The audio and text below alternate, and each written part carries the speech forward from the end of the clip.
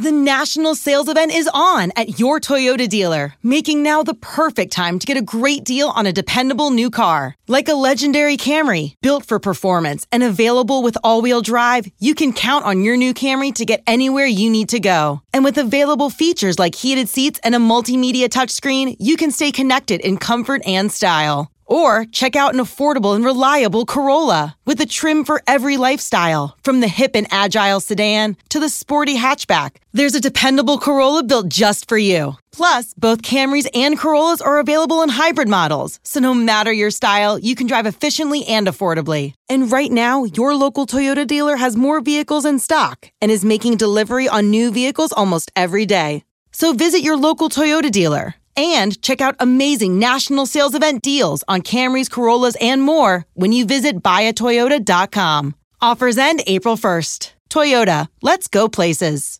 Ryan Reynolds here from Mint Mobile. With the price of just about everything going up during inflation, we thought we'd bring our prices down. So to help us, we brought in a reverse auctioneer, which is apparently a thing.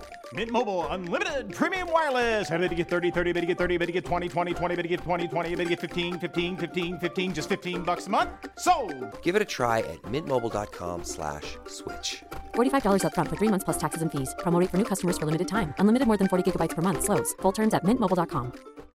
Here we go. Jake and Josh are here to analyze the game they love for the team they love. This is another Dolphins podcast. Here's your host, Jake Mendel and Josh Houtz. Thank you for tuning in to another edition of another Dolphins podcast. Thank you all so much for joining us. Both Joshua Houtz and Merrick are off at the beach, so we are stuck. We are stuck on the land while they're out having fun, so please go tweet at them. But today we have a very, very fun episode. We are going to diagnose the 53-man roster. We thought this would be a good opportunity, being a week into training camp, to really get an idea of where the Miami Dolphins are. And no better guest to help me out with that is reoccurring guest Cat at Brian Cat NFL. Cat, how's it going today, my friend? I'm good. Getting closer to the regular season of a lot of good and bad news coming out of training camp. The bad news is obvious, the one piece of bad news, but the rest, it looks like it's going to be a talented Dolphins team this year. Everyone's soured by the Jalen Ramsey news, especially just the attitude he brought to the game before we even start talking about his potential. But as you scroll through Twitter, I mean, this is kind of the funnest time of year to be part of Twitter because you're getting a lot of context and takes about training camp that we wouldn't see, in the stories or different things like that. So what have you really broken your highlighter out for? Are there any specific moments or players who have stepped up recently that really kind of popped your eye you didn't necessarily expect? It's as far as players who have just really stepped up throughout camp here. I mean, the one that keeps getting talked about is Mitchell Agudier. I'm not sure if I'm saying that correct, from undrafted free agent from Miami. And he's somebody that seems to be getting a sack every single practice based on the reports and the videos that I've seen. I mean, he seems like a big surprise here so far this year. And it's, after Jalen Ramsey went down, it's good to see Cam Smith getting out there and having days filled with PBUs and, some ups, some downs, according to all reports here. But, this is a talented 21-year-old kid who, it'd be stupid to say Jalen Ramsey, him going down, is a good thing. But, if the Dolphins can get Cam Smith in that number 2 cornerback role opposite Xavier Howard and Kader Kohou as your slot guy, and then in the middle of the season or mid to late in the season, you get Jalen Ramsey back as kind of that shot in the arm as December approaches. I mean, you could have the best of both worlds. Yeah, you don't want to call it the ultimate spin zone here, but as Dolphin fans, you can kind of talk yourself into the idea of, Ramsey's missing an extended period of time. That gives us a good look at what Cam Smith can possibly do. It's not like he'll be out there for 2 weeks. Maybe he gets cooked twice, and all of a sudden for the rest of the year, we're stuck thinking of this is the type of player he's going to be. We can actually take some time and really think about the player he is going to try and be. It's been kind of a refreshing preseason, to say the least. We're not hearing a lot of underthrow. Why is the Miami Dolphins social media team releasing these type of throw, different things like that? Before we get down to like the real nitty gritty though of the depth chart, I just would like to get your thoughts. Is there someone maybe in the receiving core? Obviously, Tyreek Hill, Jalen Waddle, that's such a massive part of your offense. You can kind of devalue these other guys at receiver, but has anyone stood out in that scenario? You've got the two undrafted free agents, David Davis and Chris Coleman, who have no chance to make the roster. And then the rest, you've got smaller numbers this year. Usually, there are 11, 12, 13 receivers in camp, partially with the injuries, partially because a lot of these guys are veterans. You don't see as many bodies. So, it's good to see that, according to Barry Jackson, Cedric Wilson's had a better offseason. He started to make more plays toward the end of the year. Braxton Berrios, it looks like he's going to be the Dolphins' third receiver and a major addition.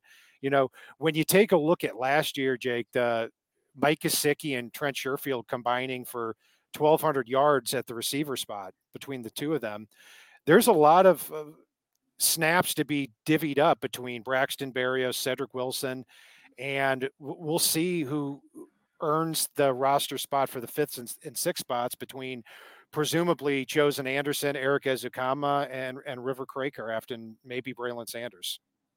I love that point you just made, because I think this is the first year we really see it. The Dolphins have been kind of a big spender the last couple of years. But when you start to go through this depth chart, especially when you consider the 90-man roster, it seems like they squeezed out the middle class, right? You pay some of these guys, the Bradley Chubbs, the Tyreek Hill, Jalen Ramsey. All of a sudden, you can't really have that middle ground. John Jenkins is the first one that sticks out to me. But what has been your perspective when you see, you have, let's just say for sake of comparison, a couple 90s in Madden, but then all of a sudden you have those 90s running around with 67, 68s, let's just say, for this comparison. Do you see that as a feasible option? Do you see it as, you have Vic Fangio, these star players, a rising tide that lifts all boats? Is that what the Dolphins are kind of hoping for here? Yeah, it's looking at the 53-man roster and the 90-man roster, just from a high level, it's so much different than previous years. I mean, when you take a look at just the starting 24, I mean, you've got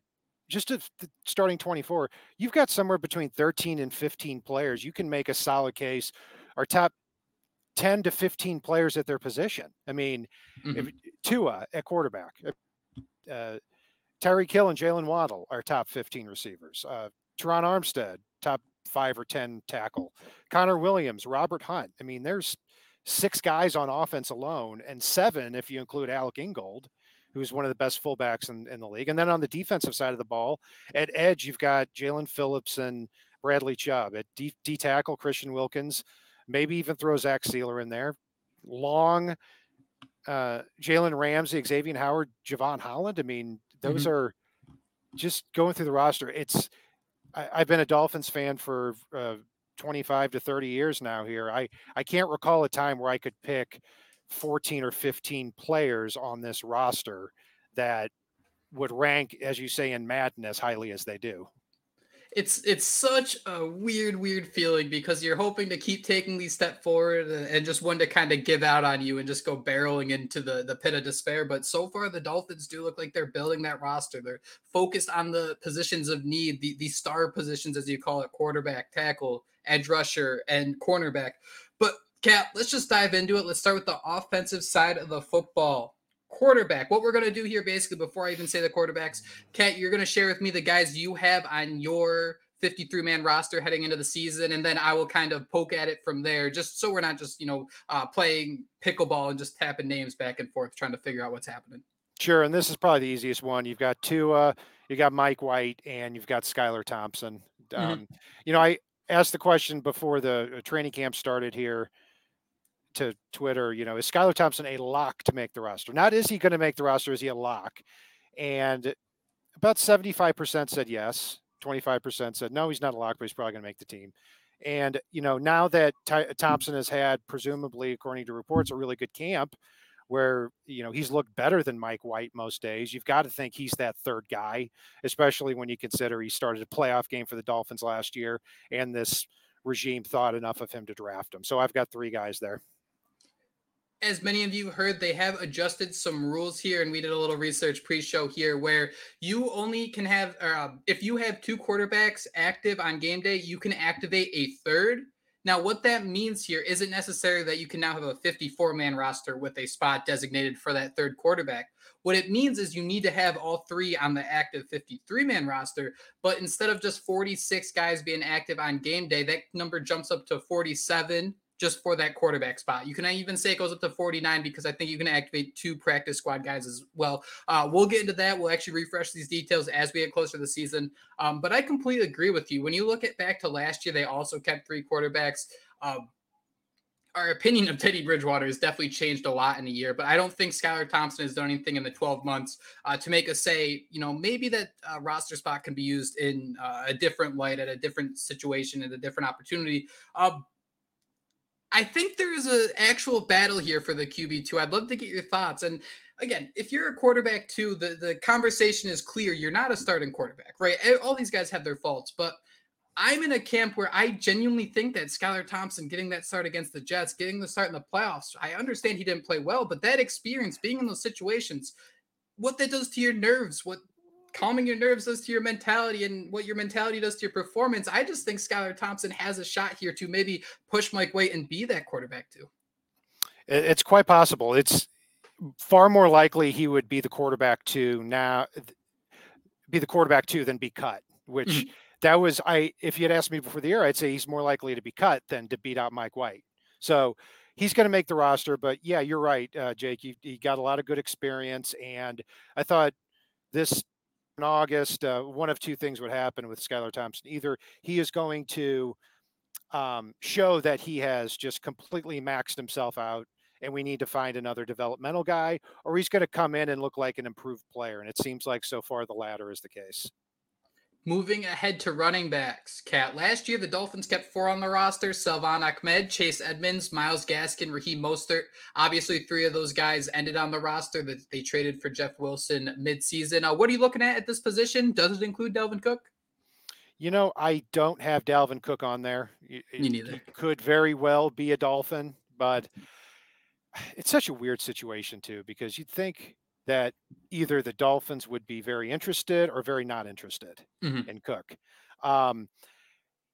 If he's asking for, I don't know, $8 million and you're willing to offer 4, wouldn't you just cut Keon Crossan and get $3 million and then go sign him? Yes, that absolutely. That doesn't make sense. I mean, when you combine ESPN and PFF, you combine their positional rankings, which are based on metrics and, GM coaches, everything blended together there.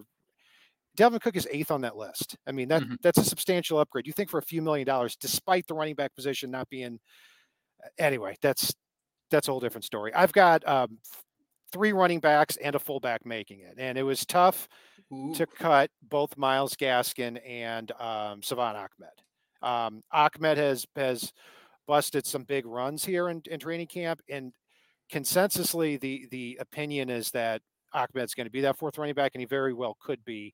But I think the Dolphins are going to try to keep both Ahmed and or Gaskin on the roster, and then situationally call them up from the practice squad on game day to try to add a little bit new wrinkle to the offense.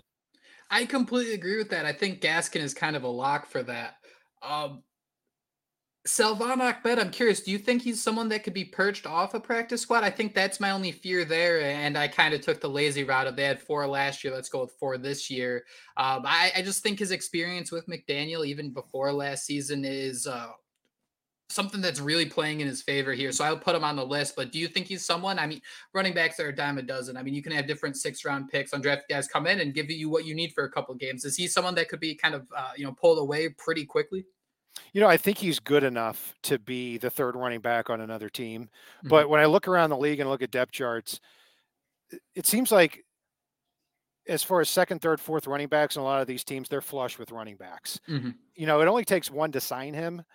But, I believe Salvon Ahmed was he on the practice squad?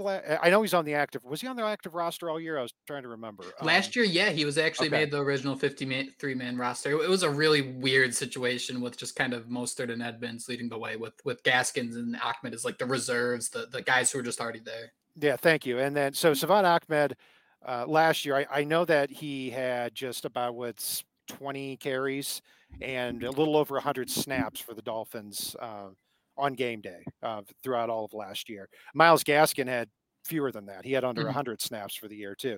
So yeah, I could see another team poaching Ahmed which is why he may stick as the fourth running back.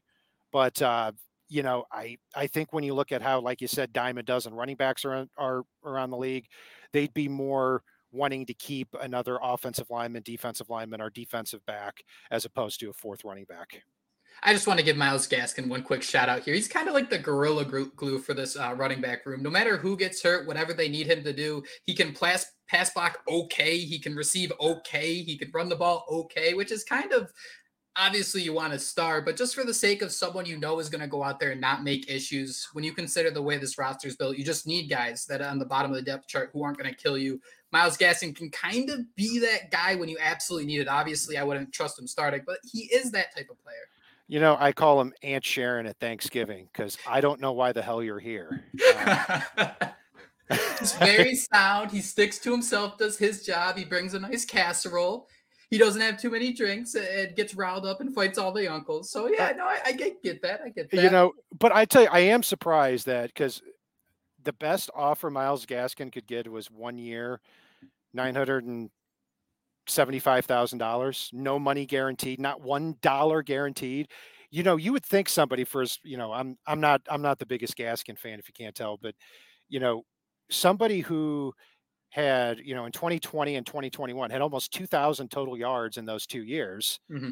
You can't fetch $1 million or you can't get a $100,000 guaranteed contract. That was a little bit surprising because you're right. He can do a lot of different things. He's shown the ability to be a good receiver.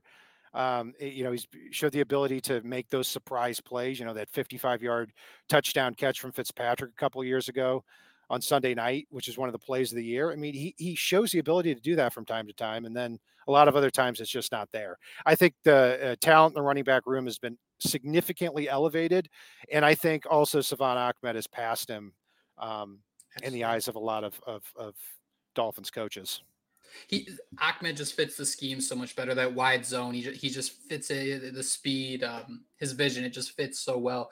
Fullback, we don't have to talk much about this. If this was a game of chess, Alec Ingold is really that queen on the chessboard, just someone who can do everything. They're going to move in all different types of directions. And when you're playing in that 21 personnel, you just slide him in. You can run out of the weak, run out of the I formation, and all of a sudden you're facing these weak boxes because of Tyreek Hill, Jalen Waddle, and you can just pound the rock. And that, as a result, we see Jeff Wilson almost average 5 yards a carry, Raheem Mostert almost average 5 yards a carry. So that's why you won't see this on a lot of teams, the fullback being this important, but it's pretty straightforward with the Miami Dolphins and Mike McDaniel that he kind of helps things move pretty smoothly. Yeah, other than Kyle Juszczyk for the 49ers, I don't see a better fullback in the NFL right now. A lot of teams don't use fullbacks. And one thing I want to see the Dolphins do more on offense. Yeah, I obviously big plays are the name of the game with Hill and Waddle, but I'd like for them to take a little bit more of the underneath stuff this year. And Alec Ingold, Durham Smythe, Braxton Berrios, some of these underneath options have to be part of that. It can't just be bombs away or slant play on every play like we saw too often last year. That's a great way to lead into tight end. And you talk about going underneath. Mike Gesicki had over 50 targets in this offense. He was not an underneath receiver. If he's catching a ball underneath, you'd hope that he could run away from a linebacker, or you hope he's strong enough to kind of stiff arm a safety, stiff arm a cornerback. He just was not that guy. He did not have that yak, that tackle breaking ability. That's where the Miami Dolphins felt really awkward because he did have some strengths. They used him in the back of the end zone. Last year, the Dolphins had 5 tight ends: Cethan Carter, Hunter Long, Mike Gesicki, Durham Smythe, and Tanner Connor. Cethan Carter is that perfect example of those mid-level depth pieces that, hey, maybe he's a blocking tight end, maybe he's on special teams, a leader in the locker room. The Dolphins aren't going to have those guys this year. So for me, I thought that the Dolphins might settle at 3 tight ends after having 5 last year. I've got 3 as well, and I was tempted from going from 5 last year to 2 this year. The reason being, I think the team envisions Eric Ezukanma as somebody who, wouldn't move to tight end, but kind of assumes that Trent Sherfield big slot type of role or Mike Gesicki big slot type of role. And, you look at the 3rd tight end that I have, 6th round rookie Elijah Higgins. He is somebody who had Stanford was a wide receiver, is converting to tight end in the NFL, but is kind of that big slot as well. So it's not going to be a sexy position for the Dolphins. It's going to be an assignment specific position. But I've got Durham Smythe, obviously, Eric Saubert making it as the second tight end. I think he beats out Tyler Kroft for that role. And then you've got Elijah Higgins and Tanner Connor really vying for that developmental third tight end role. You could see both of them. You could see neither of them making the team, but Tanner Connor's been nicked up as well. So it wouldn't surprise me to see the Dolphins keep Higgins as their third tight end and have Tanner Connor maybe go on the reserve list.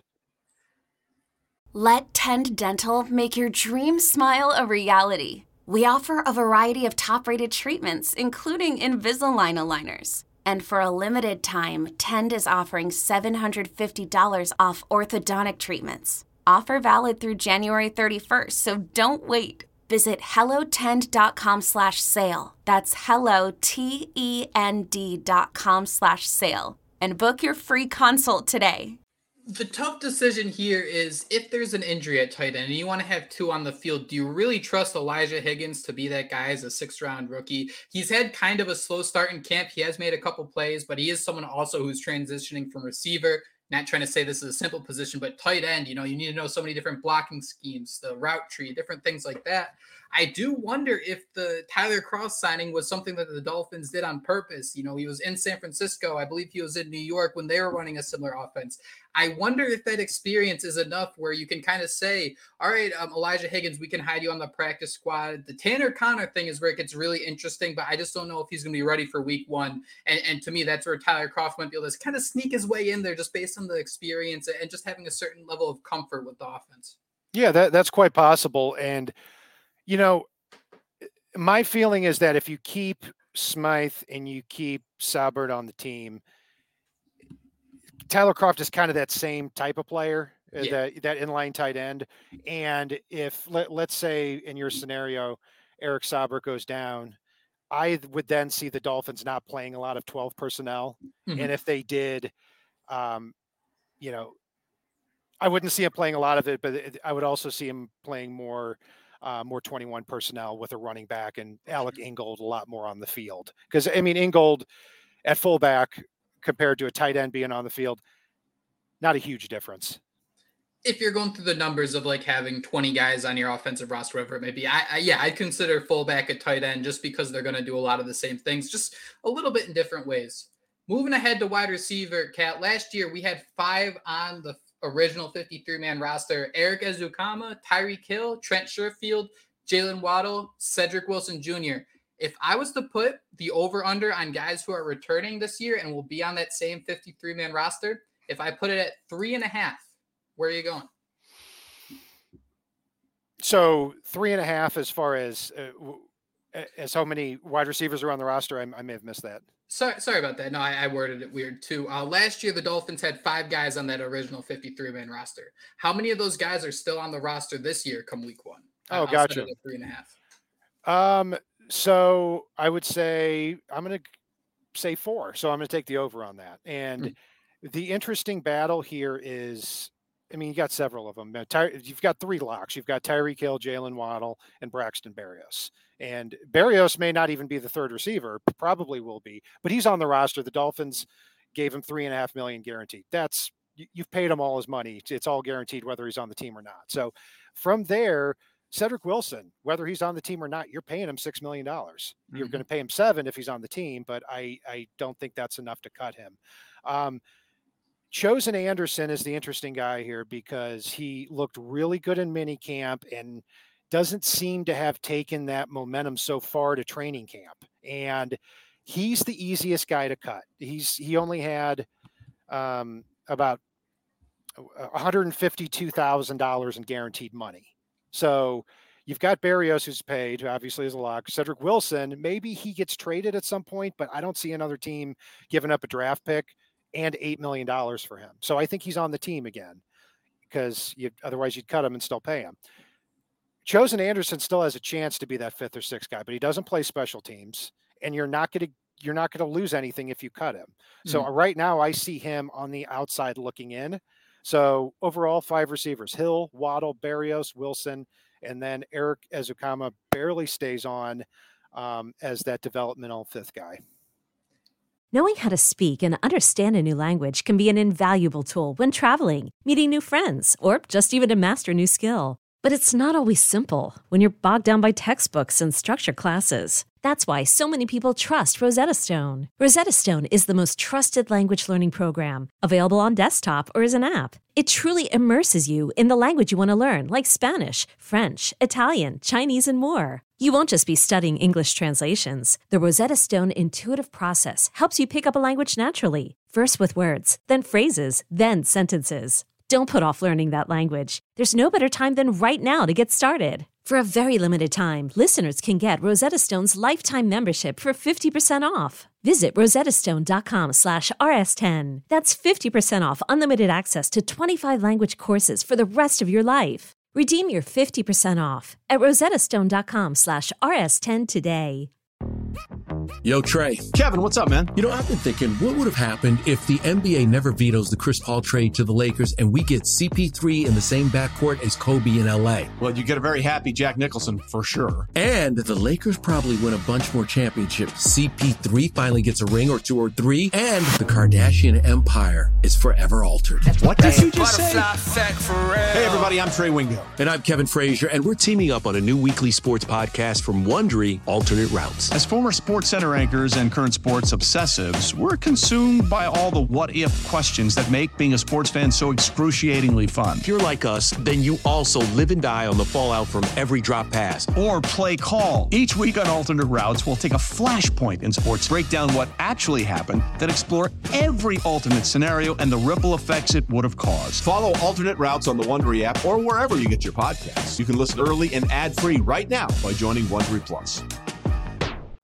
Two names that I think are going to be in the mix, and it's so hard to have these conversations because it needs to be all in the context of Jalen Waddle and Tyreek Hill are half your offense, right? So if you want to say that the Dolphins have 7 guys that are talented enough to play at wide receiver and talented enough to make a 53, that could be very true, but I have such a hard time kind of boiling it down. Braxton Berrios was kind of on a radar as one of those wild card. Maybe he gets leapfrogged by a couple of guys, but you hit the nail on the head where you got to follow the money. The money tells you so much about the guys who are going to be on this roster. So I think that 3-man race of Robbie Chosen, River Craycraft, and Braylon Sanders. Sanders is a guy the Dolphins liked a lot, who I think they might try to keep in line, have him maybe hope he can be that 5th or 6th wide receiver. But I also think he's someone that can be on the practice squad. River Craycraft is a name that I think we need to watch a lot through the preseason because I think McDaniel is comfortable using him at a lot of different places. He's limited in terms of a talent level, but just knowing the offense gives him such an advantage. I think that the coaching staff's going to value him a lot more than maybe we might just watching on the sidelines. Yeah, you're right. And Tua likes Craycraft as well, and they've got a good rhythm going, and such very different players when you look after the top 4 guys, Hill, Waddle, Berrios, and Wilson, because Ezukanma has all-world talent. He needs to put it all together. He has been making some plays, so I don't want to give off the impression that he's been a bum in training camp so far. He has made plays, and more plays than Chosen Anderson, which to me gives him a leg up. And then you've got Braylon Sanders, who, was surprisingly not drafted last year, and the Dolphins thought enough of him to elevate him in the game at Buffalo where the Dolphins lost by 3. And he got one of the first targets of the game. Granted, it was a big play and then he fumbled it, but it's brutal. I think it was against Buffalo. You're right. They targeted it. I mean, you get on the field in a big game in the first quarter and you make, you run a deep route and Tua trusts you enough to come down with that. You think pretty highly of the guy. So it could be really any of those guys. And Ezukanma is he and Channing Tindall will be interesting because, you've got a lot of guys nipping at their heels, and on a team where the Dolphins are, they've got to win here. They've got their 2-year window here. If you don't feel like Ezukanma is going to be a week 1 performer, but River Craycraft is, and it comes down to that. Yeah, maybe River Craycraft ends up making the team. I love the point you made about Braylon Sanders there, because when you're on the field with Tyreek Hill and Jalen Waddle, there are going to be opportunities. And go back to that same Buffalo game. I can't think of his name, but there was a number 2 tight end on the Buffalo Bills who was wide alone in the end zone. And I just remember watching the game and seeing the graphic come up at the bottom. first touchdown of the season for this guy. And all I'm thinking Quentin is Norris, yeah. All I'm thinking is Braylon Sanders, that was Miami's counterpunch to that. It just kind of goes to show that no matter who your elite guys are, you need those other guys to step up, and you need guys that you can be comfortable and confident in. And the Dolphins were hoping Braylon Sanders could be that, and I think they're going to give him another shot this year. Offensive line is where things start to get really interesting. Cat, last year they kept 8. Running through it once, I had a hard time keeping less than 9. I have 9 exactly, and to me, again, follow the money. 7 of them are locks: Armstead, Eichenberg, Connor Williams, Robert Hunt, and Austin Jackson, the starting lineup. Those 5 are locks. Isaiah Wynn has to be a lock too. He just activated off PUP. He can play left tackle, left guard, right tackle, and most importantly, they guaranteed him almost $2 million. So once you get past $1 million, it's unlikely that player gets cut. Once you get to $2 million, it's pretty rare. So you've got him as a 6th guy. Dan Feeney, 1 year, $3.5 million, almost fully guaranteed. He's going to be the backup center or guard. Robert Jones is an interesting one about whether or not he's a spot on this team, because, you're talking about somebody who last year for under $1 million played 520 snaps at guard. And I've always argued, I felt that when Robert Jones entered the lineup over Liam Eichenberg, I thought the Dolphins improved at that spot, not monumentally, but I thought Jones has always been a better player here going on 2 years now, not by much, but by a little. So I have him as the 8th guy. And then it sets up an interesting competition for that 9th spot, where you've got basically 3 guys cut from the same cloth. You've got 3 veterans, Kendall Lamb, Geron Christian, and Cedric Ogboye. And all of these guys signed got less than $1 million guaranteed. They're veterans. They've been around the block. I mean, Lamb is over 30, Ogboye's over 30, Geron Christian's in his late 20s, but all have combined have been in a lot of training camps. All indications are that Kendall Lamb is well ahead in that spot for that swing tackle. He is right now the backup right tackle, even got reps with the first team, and he was also backing up Teron Armstead when Isaiah Wynn was out. So when you take all that into account, it sounds like somebody who's going to make the team as that 9th guy. And then Ryan Hayes is kind of in a class of his own. He's a 7th round pick. If a team drafts you and you show well in camp, they'll probably find a spot for you. And so maybe they even keep 10, but I've got Ryan Hayes being cut and possibly getting back on the Dolphins practice squad. I had Ogboye earning that final spot. That was just kind of based on just vibes. I don't really have anything definitive to back that up. There's a clip from the Jets game week 17 that I love. It's Dan Feeney versus Christian Wilkins, and I can't wait to post it just with the caption, the only 5 seconds you need to resign both Connor Williams and Christian Wilkins. So I wonder what the idea is with Liam Eichenberg kind of taking snaps there at center, because Feeney, I think he's a perfectly fine backup, but he's a perfectly fine backup. I do wonder if they kind of try to find different ways to solidify the depth. One other name that I think is worth mentioning, he started with the Dolphins in the playoff game last year, Lester Cotton. He kind of fits that same Robert Jones mold where we kind of spent a decade wondering why the Dolphins, we didn't want a great offensive line. We didn't want a good offensive line.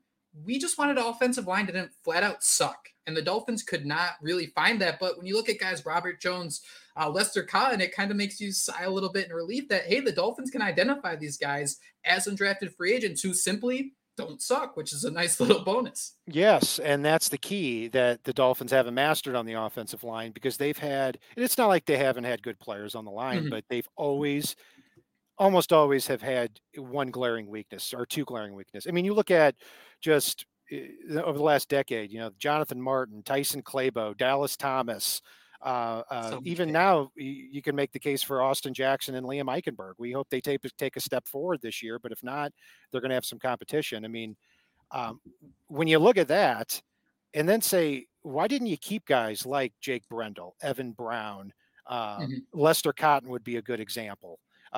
Ted Karras, just players who were inexpensive. But as the game went on, you'd say, okay, when's the last time a player like this ruined a drive? Never. Brandon Shell, I put in that same category. I was hoping he went to the Bills, but I didn't think Brandon Shell was anything special. But you take him off the street and now he's immediately an upgrade over Austin Jackson. I think that's worth bringing back for $2 or $3 million. I don't think we have to spend virtually any time on this really, but special teams real quick. Jake Bailey, Jason Sanders, Blake Ferguson. Are there anything else we need to bring up there? I think Braxton Berrios is $3.5 million guarantee. It just screams the special teams tag more than the wide receiver tag to me. And then you got these three guys. Yeah. So that we'll stay there with those three. Yes, I've got those three as well. Jake Bailey, I was not a fan of that signing. I didn't think he punted well last year, but Dolphins guaranteed him his entire contract for $1 million. But Michael Turk, I am hoping, punts so well here in the preseason that he makes that decision difficult, because this is a guy that I thought was the consensus top punter in the draft, and he went undrafted. I mean, he's the nephew of former Dolphins punter Matt Turk, and you look back at Arizona State, this just like his dad. Just like his uncle. I mean, just a booming leg.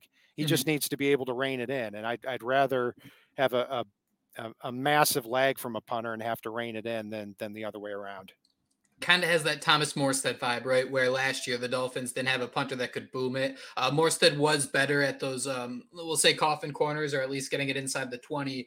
But you would like a guy who can switch the field and really provide that just special teams unique game changer that we don't really see a lot of. He should be the Dolphins punter. And I don't know why they let him walk out the door. He was fantastic last year. Celebrate and save at Ashley's Anniversary Sale. With Hot Buys, your choice of colors starting at just $3.99. Ashley Sleep mattresses starting at $2.50. Plus, receive a free adjustable base with select mattress purchases. And shop top mattress brands like Stearns & Foster, Tempur-Pedic, Purple, and Beautyrest Black with 60-month special financing. Only at Ashley. Subject to credit approval. No minimum purchase required. Minimum monthly payment, down payment, tax, and delivery may be required. See store for details. Passion, drive, and patience. What brings home the winning trophy is also what keeps your ride or die alive. eBay Motors has everything you need to maintain your vehicle and level it up to peak performance, from superchargers, roof racks, exhaust kits, LED headlights, and more. Whether you're into speed, power, or style, eBay Motors has got you covered.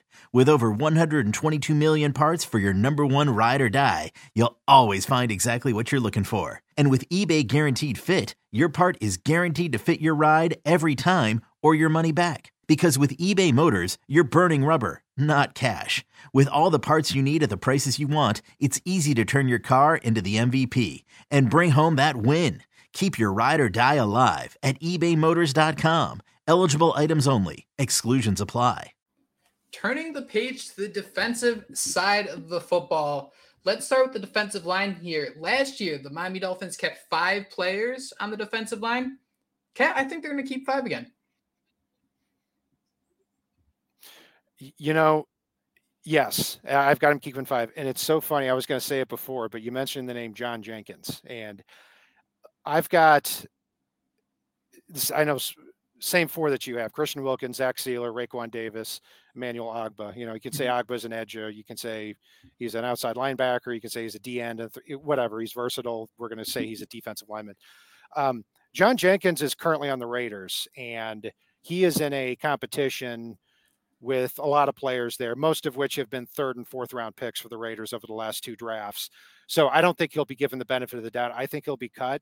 And then if he is cut, when you look at how little backup talent the Dolphins have on their defensive line, it wouldn't surprise me for the Dolphins to sign him again, just to be a holdover backup for a year at defensive tackle. And another thing too is, back in 2018, John Jenkins was on the Bears with Vic Fangio as his defensive coordinator. So they're familiar with each other. At least he didn't play a lot for him, but they're familiar with each other. So as a 1-year depth Band-Aid, you could very easily see John Jenkins coming back if the Raiders do in fact cut him.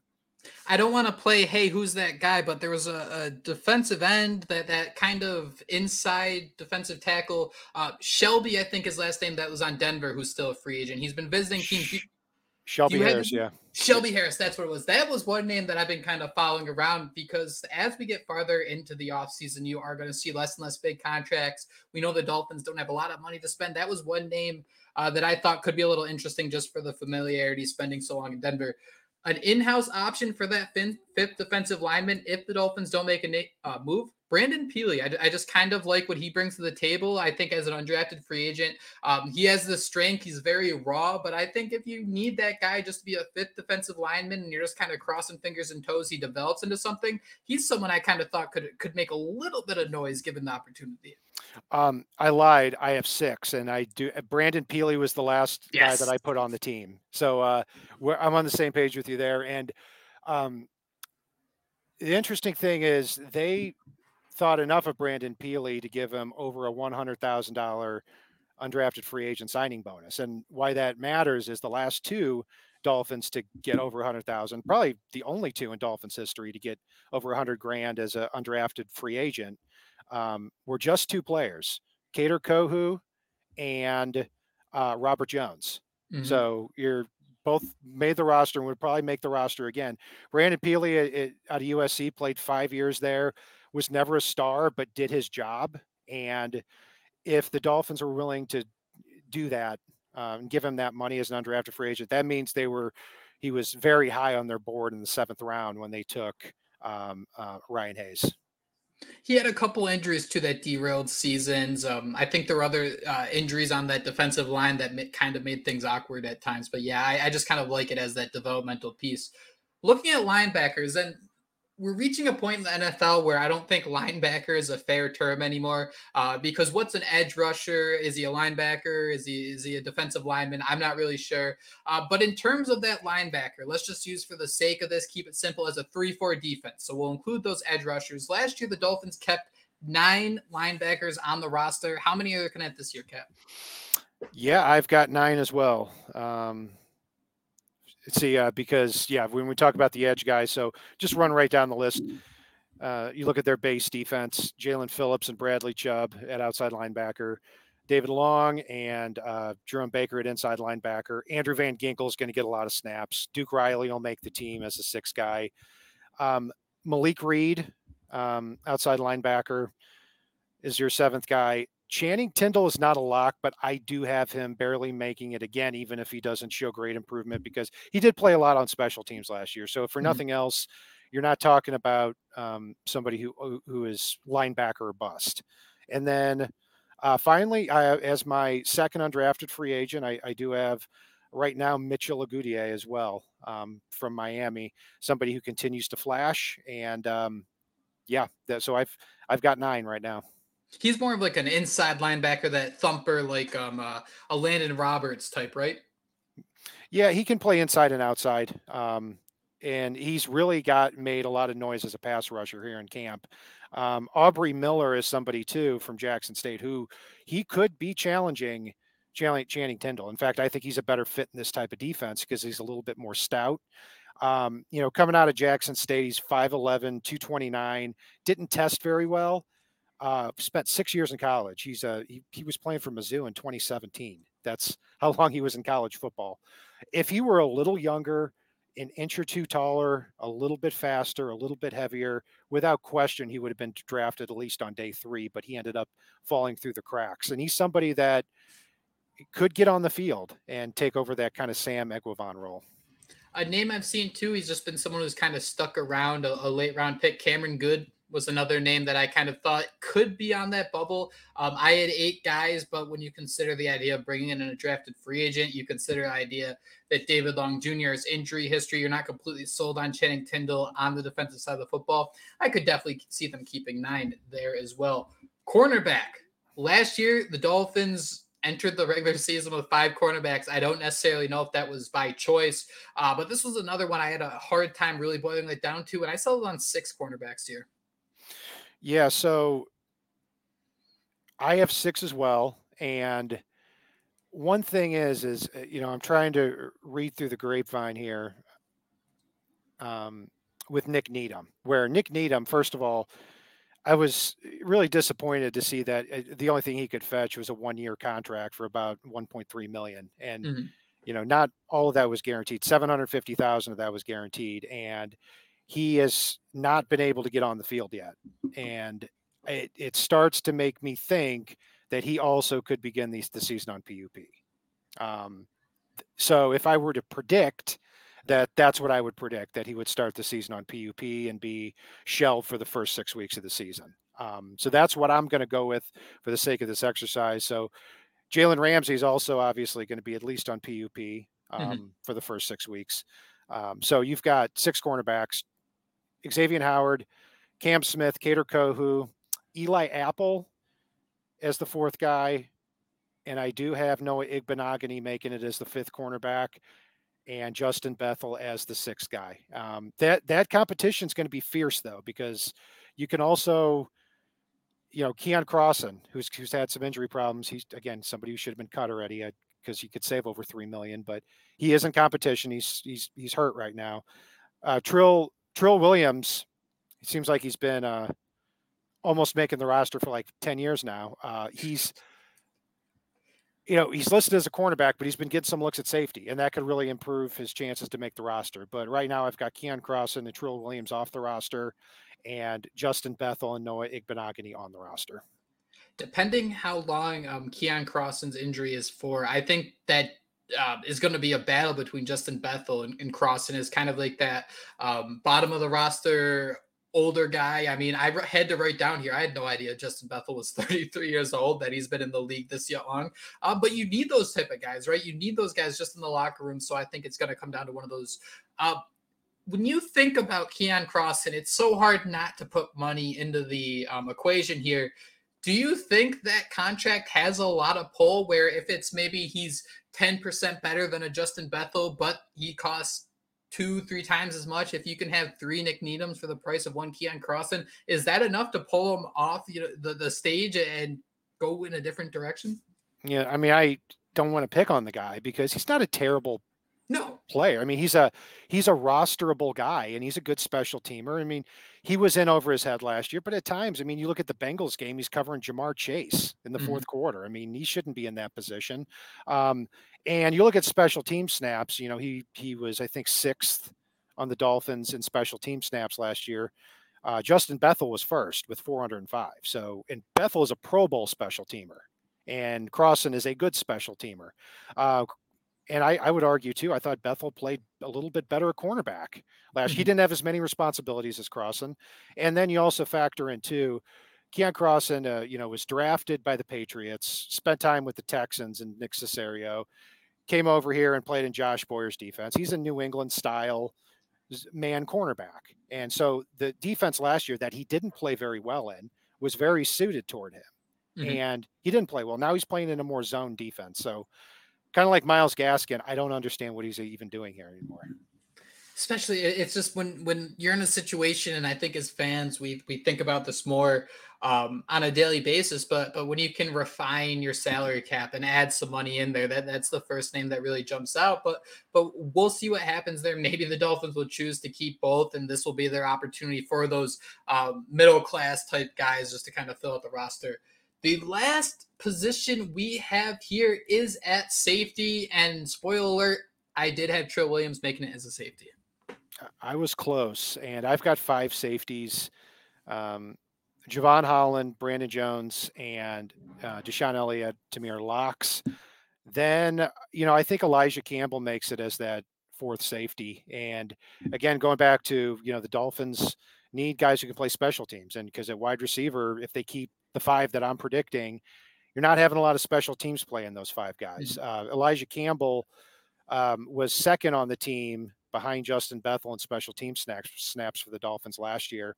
And every time he gets on the field as a nickelback or a safety, it seems like he plays better than you expect. So I see him making the roster as the 4th safety.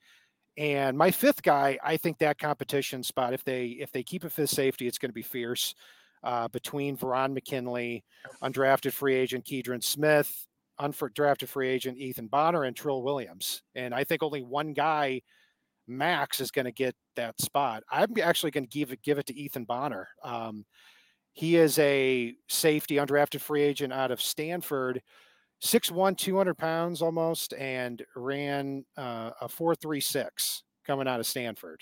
And you're looking at if you're looking for a developmental fast safety that can also get on the field early and play special teams, he's your guy. may not have made quite enough plays yet during a roster spot, but that's what the preseason here is for. And you think about it too. I don't know if you can really assign a value to this, but it does feel like at least Javon Holland has even said this, that the Vic Fangio defense does ask more from safeties. So when you consider someone like Trill Williams, who in his first season, he was on an island at cornerback. His goal was basically, hey, follow this guy around, try to keep up with him and bat a ball away. If that was his job and all of a sudden, not only is he switching positions, but the demand is so high for him to have all these different responsibilities, that's a tough challenge, especially coming off injury, where you do wonder if that is so much harder said than done. And if this is a situation where maybe you can kind of hide a Trill Williams on the practice squad. I had Williams making it over Verone McKinley, but as we talk about this and you wonder who can maybe hide on that practice squad, I think it'll be Williams, just for the sake McKinley stepped in last year. And it was another scenario, someone who he didn't look great. It's not someone you can put a ESPN top 10 on, but it's someone you can look at and say, wow, strong safety wasn't a positional weakness because we had him there. Certainly. And yeah, when he got on the field last year, he played very well, and he played well in a defense that I didn't think was very well suited for him. I mean, a safety that, ran a 4.7 coming out of Oregon, which is, I mean, if Verone McKinley had ran a 4.5 instead of a 4.7, he probably would have been a third-round pick. Yep.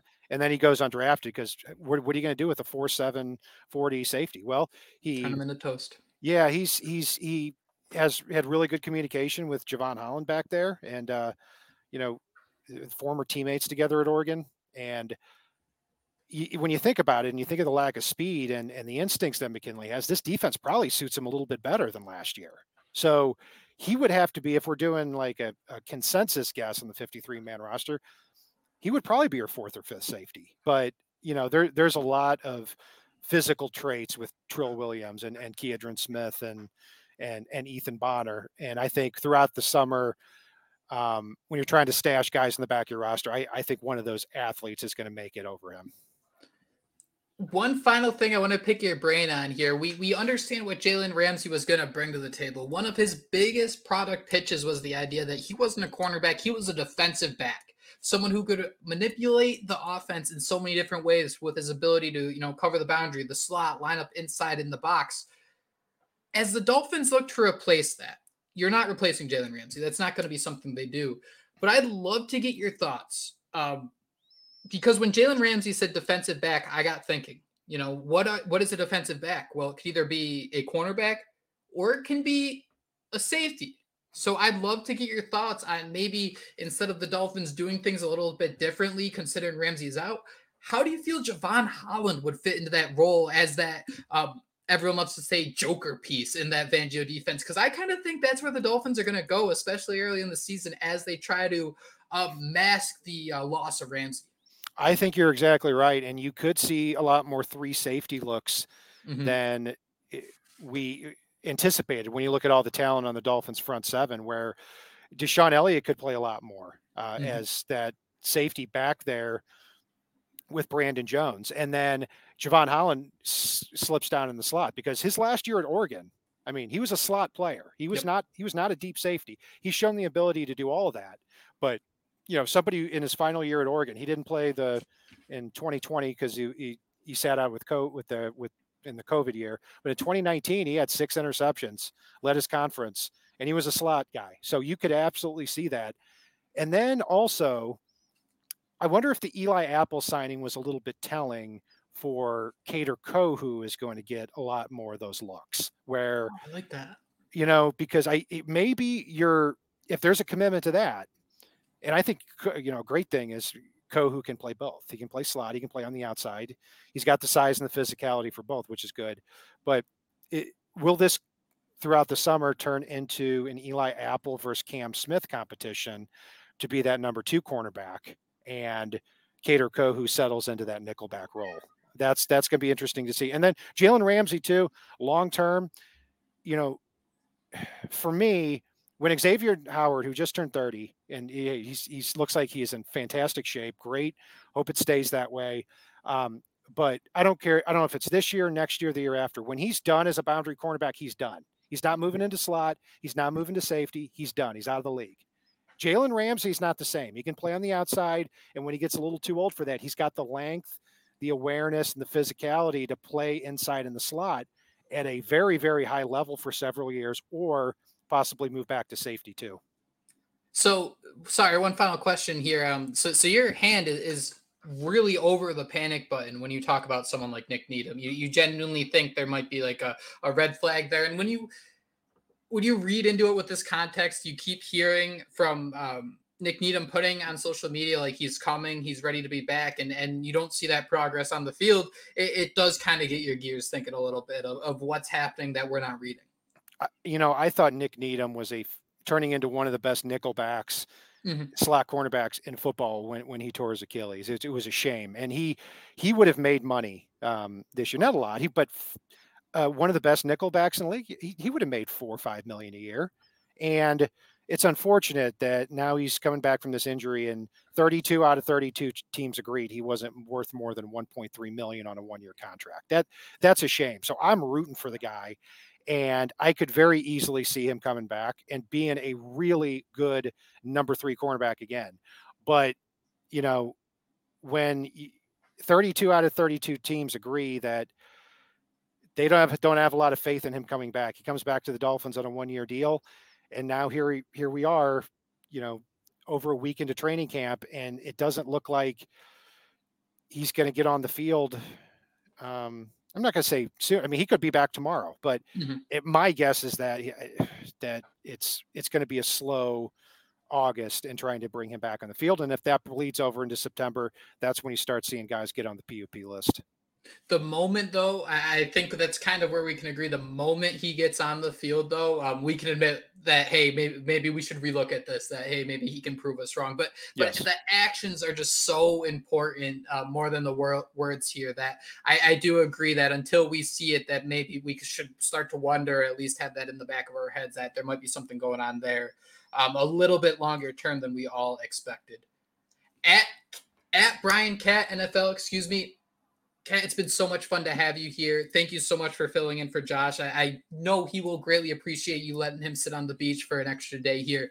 Any final thoughts about this Dolphins team, about this roster, anything you're really looking for, as we're just, crazy to say, a week away from the Dolphins taking the field, be it a preseason game, but to play against the Atlanta Falcons, we're going to learn a lot in that game. Yeah, we are. It's 3 preseason games. So the first one's dress rehearsal, back end guys, the first one is just get out there. It's more for the back end guys. It's going to be really relevant to this conversation as far as the Aubrey Millers and the Ethan Bonners and those types of guys. Then the second game's your dress rehearsal, and then the third, it's like, let's try not to get anyone injured and see who makes the team. So yeah, I'm really looking forward to that and really enjoyed it here. I hope Josh and Merrick have a great time there on the beach. Yeah, I'm kind of hopping around, filling in when need be here while I figure out what I'm going to do here as far as any podcasting in the future. So, have me on anytime. We'd love that. Again, if you'd like to follow him on Twitter, at X, whatever you want to call it, at Brian Cat NFL. That is all the time we have today on another Dolphins podcast. Thank you all so much for joining us. And until next time, fins up.